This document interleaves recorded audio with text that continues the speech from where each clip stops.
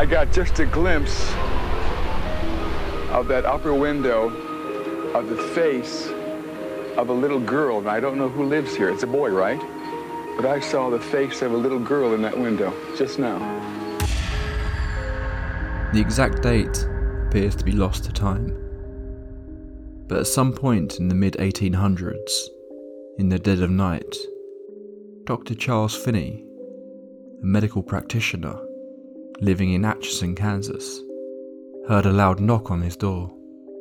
He cautiously opened it to find a woman, clearly distressed and holding her 6-year-old daughter in her arms.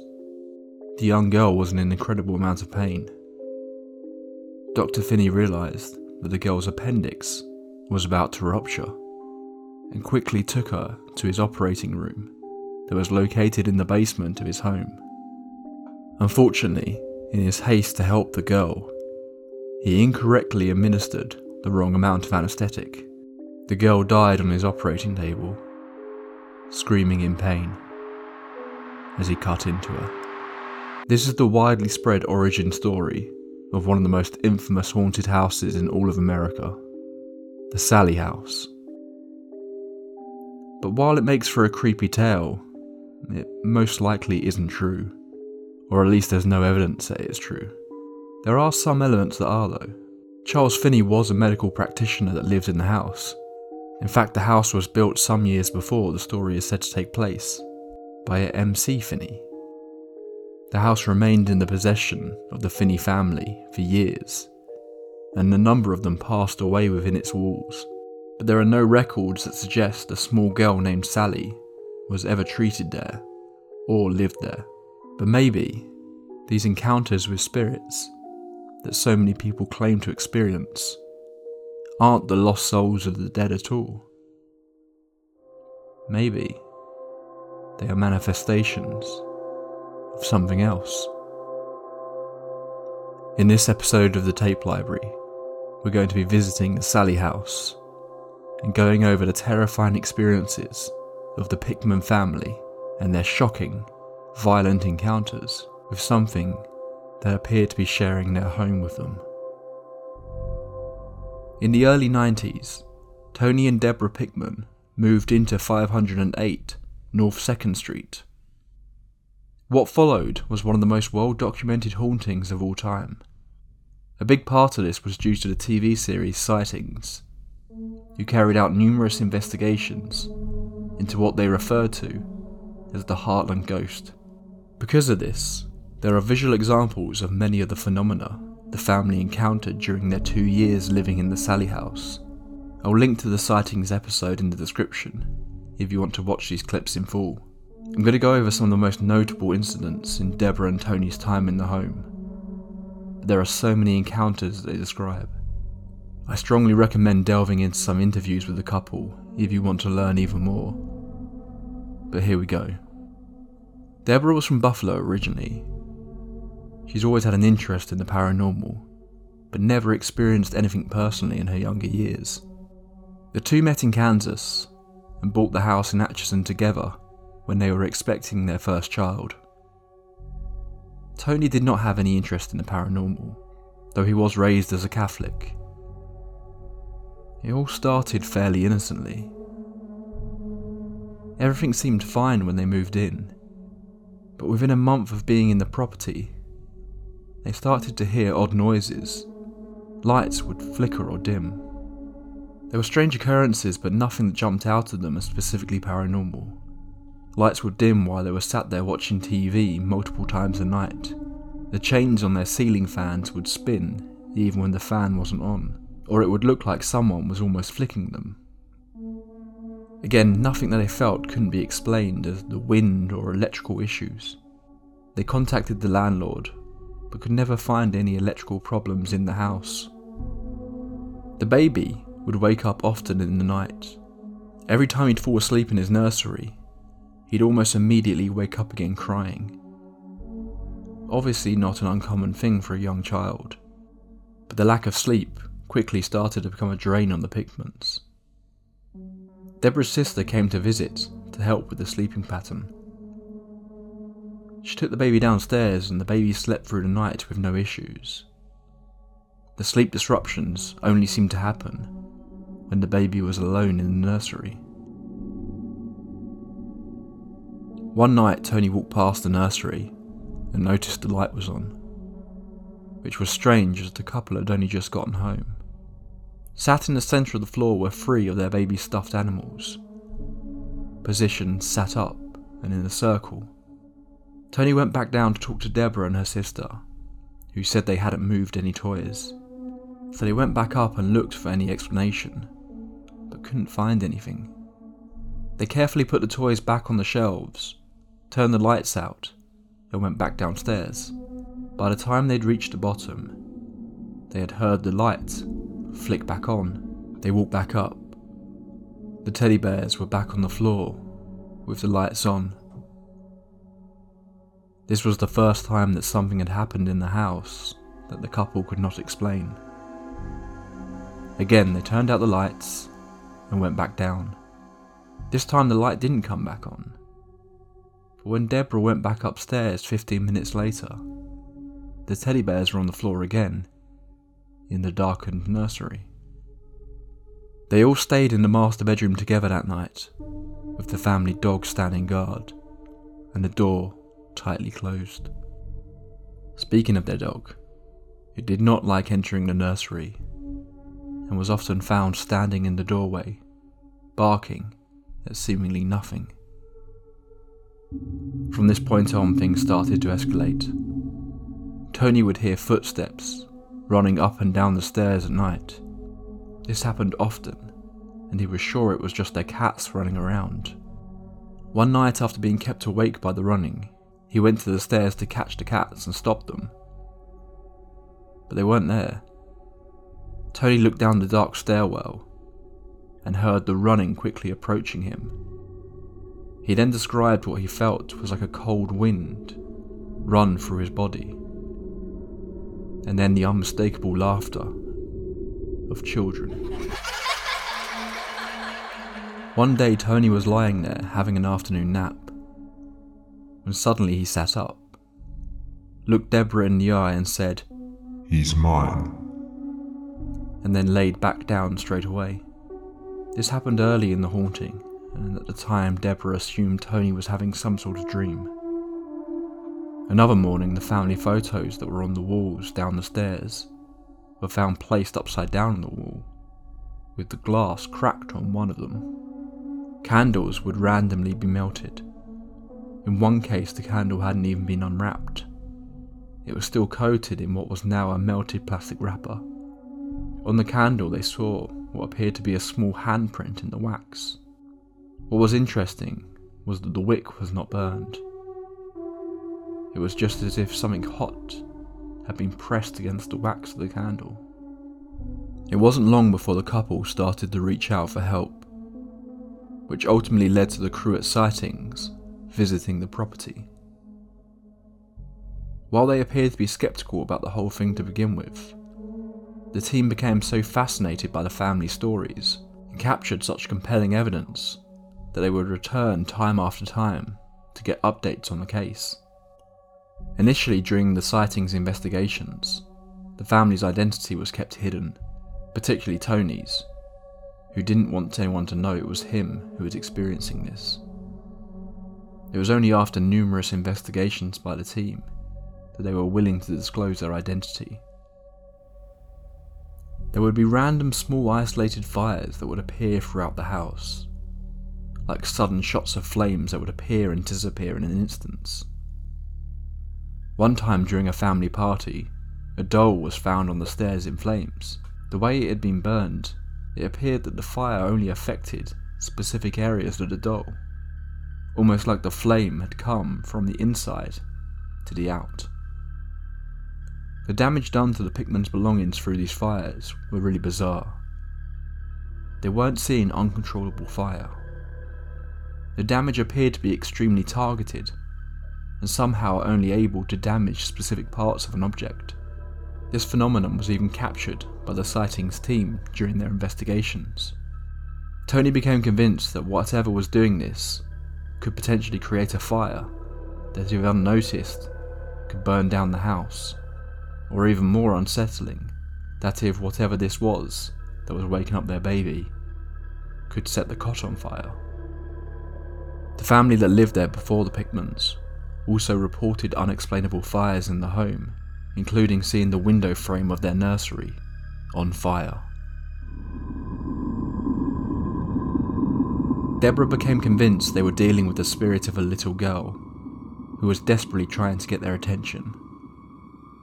A suggestion that was backed up by the mediums the sightings team brought, who claimed they could see a little girl.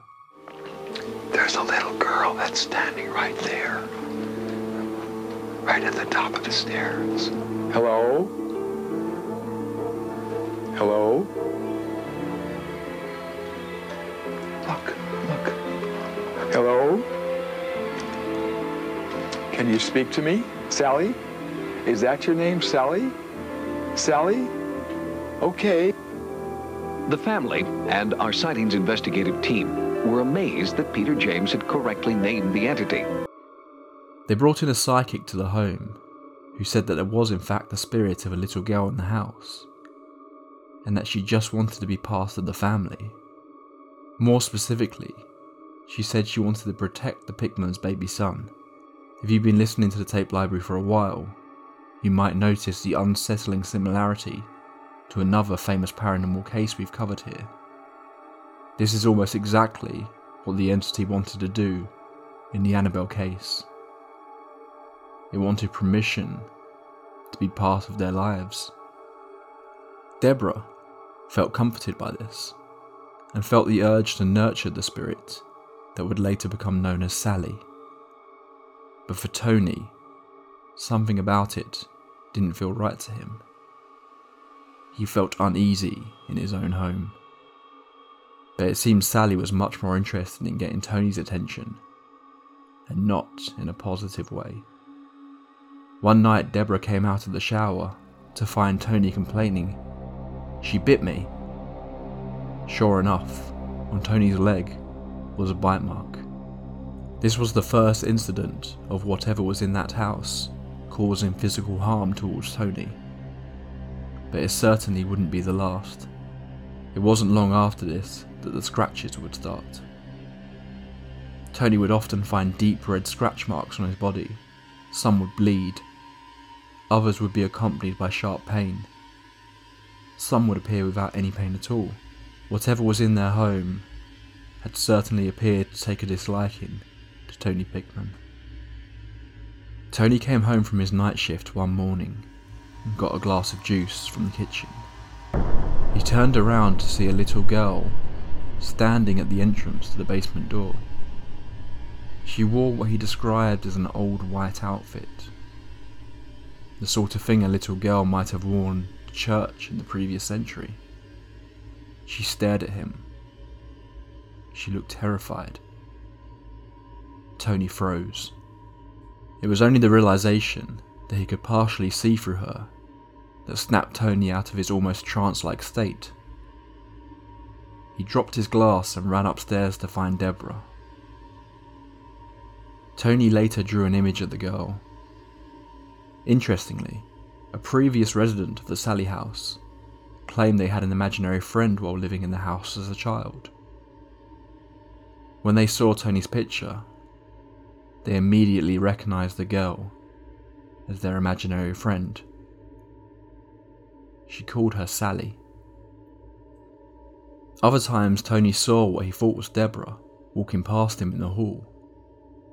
It looked exactly like her, except she appeared to be wearing an old housemaid's outfit with her hair in a bun. But Tony is adamant that whoever this was had Deborah's face. He'd follow her into a room, only for the apparition to disappear. As we've already discussed, there is no evidence to suggest that there was a child named Sallie who died in that house. Tony saw more than one apparition in this house. Could whatever is residing in that house be taking on the form of others? A small child, Tony's loved ones, to lower their guard, to seem innocent, harmless, but deep down its intentions were much more nefarious. The possibility of this is potentially backed up by the next encounter Tony had. Tony was now hearing scratching in the walls when he laid in bed. He said it often sounded like 6 or 7 people were inside the walls, whispering, but he could never make out what was being said. One night he said he was laying in bed. At the foot of the bed was a window. He saw what looked like dust particles blowing past the window. But gradually the particles grew darker and larger. It drifted towards the bed and slowly took the form of what appeared to be a woman. An older lady, all dressed in black. She floated towards Tony. The drawers on either side of the bed were slamming open and shut. The waterbed that Tony was laying on was flopping around like crazy. He couldn't scream. The woman got closer and closer. Her arm shot out and reached for Tony's throat. The woman yells, I'm gonna. as she reaches for his neck. Then suddenly Tony saw what looked like a giant black bird. The woman was gone. All the furniture stopped rocking instantly. Tony started screaming for Deborah, desperately trying and failing to open the door. Deborah was across the hall with the baby. She didn't hear a thing except for Tony yelling. A case of sleep paralysis? As an individual incident, it certainly seems to be the case. But when combined with all the other phenomena taking place in the house, it becomes a little harder to discount. Tony was beginning to fear for his sanity. This wasn't the only nighttime visit of a shape-shifting creature that Tony would experience. Tony also saw something that appeared to be the little girl approaching his bed again in the dead of night. The girl reached out for him a number of times, but Tony kept resisting. Suddenly the girl let out what sounded like a growl. Then it began to transform into something else. Something on all fours, hunched over, with worms hanging off its melted flesh. Each time the sightings crew would come to visit, the phenomena Tony was experiencing would get worse. The scratches, the visions, the sounds. Each visit from the crew would make things worse for Tony. The crew would check Tony for scratches anytime he was going to be left alone, like if he went to the bathroom, just to make sure he wasn't doing them to himself. Many members of the sightings team were skeptical of the whole thing, but then saw scratches appearing on Tony right before their eyes. New welts began to form on Jeff's stomach.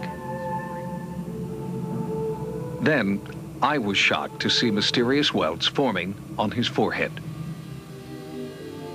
The initials MC were scratched onto Tony's body on camera while the sightings crew were filming.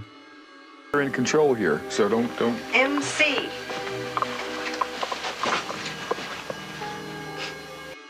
A strange coincidence, since the house itself was built by a Michael C. Finney. They apparently have a 9-minute clip of a scratch slowly appearing on Tony's torso.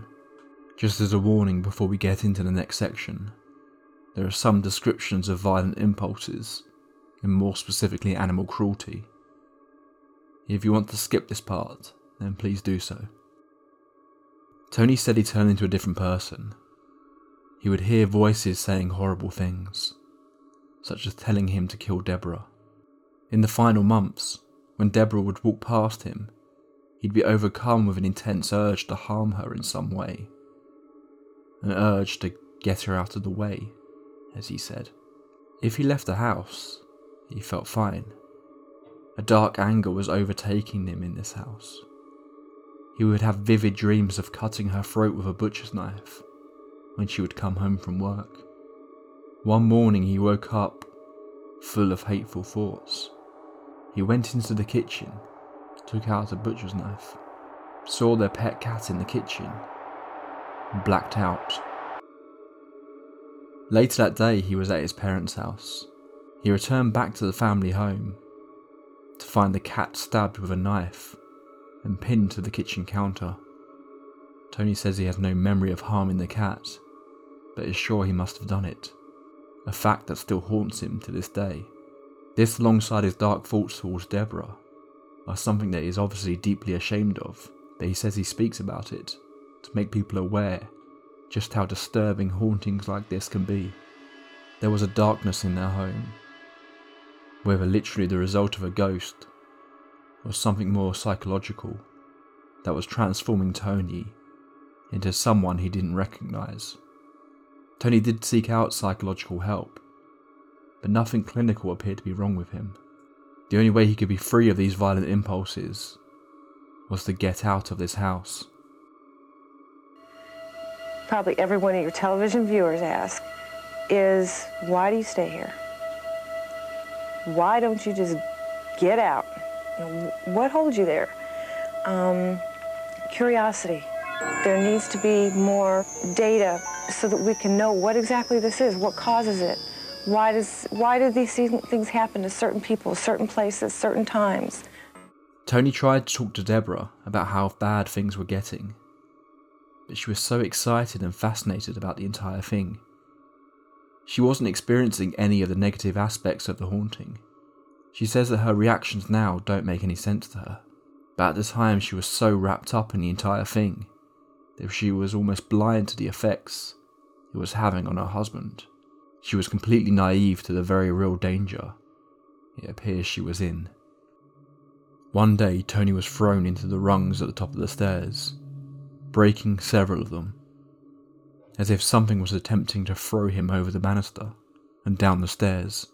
For some reason, this was the incident that made Deborah realise that things weren't right, and they needed to leave.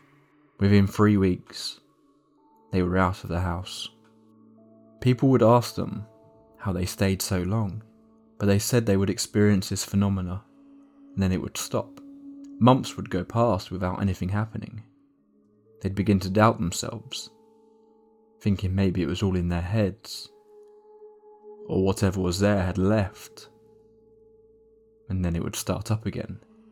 Little waves of paranormal activity that gradually became more and more dark and violent. The basement is said to be a focal point of something within the Sallie house.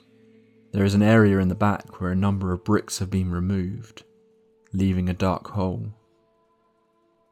Tony said he never felt any urge to go down into the basement, and would avoid it as much as possible. After the Pickmans left, a woman moved into the Sallie house. After some time, the landlord was called, as she had apparently been trashing the house. The landlord evicted the woman. After that, he visited the property and discovered in the basement a number of strange markings and names on the walls. In the middle of the floor, the woman had painted a pentagram. Apparently the woman was very solitary, had few belongings in the house, and it appears was primarily using the property for whatever ritual she was attempting to conduct. Many paranormal researchers and TV shows have investigated the Sallie house, including the popular show Ghost Adventures, in which the host brought Deborah and Tony Pickman back with them to the house. Tony claimed that he had heard so many EVPs people had recorded over the years of the voices of little children that he began to feel guilty, like maybe there wasn't something demonic in this house. Maybe they're just lost children trying to communicate. This led to him returning to the home. Yet again, Tony experienced a whole host of violent interactions, with welts appearing on his neck. Other guests experienced scratches and witnessed odd phenomena. Tony isn't alone here. Many who have visited the Sallie house report, no matter how terrifying their experiences might be inside its walls, a draw to come back, just something in the back of their minds that tells them they need to return, but for what reason? There are countless examples of video, photographic and audio evidence from the Sallie house. The Sallie house has become one of the major tourist destinations for ghost hunters all across the world, and because of this, there are so many investigations that have taken place within the property. What is remarkable is that so many others appear to have had experiences that back up some of what the Pickmans have been talking about. I'm going to leave you with one specific piece of evidence that was recorded during an investigation into the Sallie house. I try not to talk about my own personal beliefs on this channel, but I like to see myself as an optimistic skeptic. I have no evidence for the existence of ghosts or anything paranormal, but part of me really hopes it's true. Additionally, this is a horror channel. I will never knowingly include any false information in the video, but I do take things as much as I can at face value, because I'm telling the stories in the way they were originally reported. As far as evidence of the supernatural goes, I have never heard or seen anything that made me go beyond a, that's strange. EVPs in particular. While I've heard some really creepy ones, part of me always thinks this could be easily faked or could just be a strange sound happening in the distance from a very mundane source. I heard this clip I'm about to play you 2 years ago, and it has never left my mind. The moment I heard it, I froze in my seat, re-listened to it, and then played it to anyone I knew who would be interested. The podcast Astonishing Legends carried out an investigation into the Sallie house back in 2018. Now, it's worth pointing out this podcast, if you're not familiar, generally doesn't do this sort of in-person investigating. They do deep dives into all sorts of unexplained stories and try to prove or disprove it as best they can in a usually grounded and level-headed manner. They are not a ghost hunting show, nor do they overly dramatise their stories. I strongly recommend their series on the Sallie house if you are interested. It goes for hours, covering the history, interviews with the Pickmans, and others involved in the house, as well as breaking down their own investigation, and even attempting to debunk the evidence they themselves collected. On July 20th, 2018, they placed an audio recorder, a Panasonic RR-DR60, in the nursery room at the Sallie house. The recorder is set up so it only records when it hears a noise. They placed the recorder in the room, quietly left, and then returned a few moments later. No audio effects have been added to this file, beyond an increase in volume. Many who have listened to this recording have experienced traumatic sensations, so please do so at your own risk. Okay, file 10, I'm putting this down. I'm going to leave this here for about 5 minutes. If there's anything you want to say, any message you would like to share with the world, leave it on this recorder, and we will share it. Leaving now, closing the door. No one else is in this room at this time.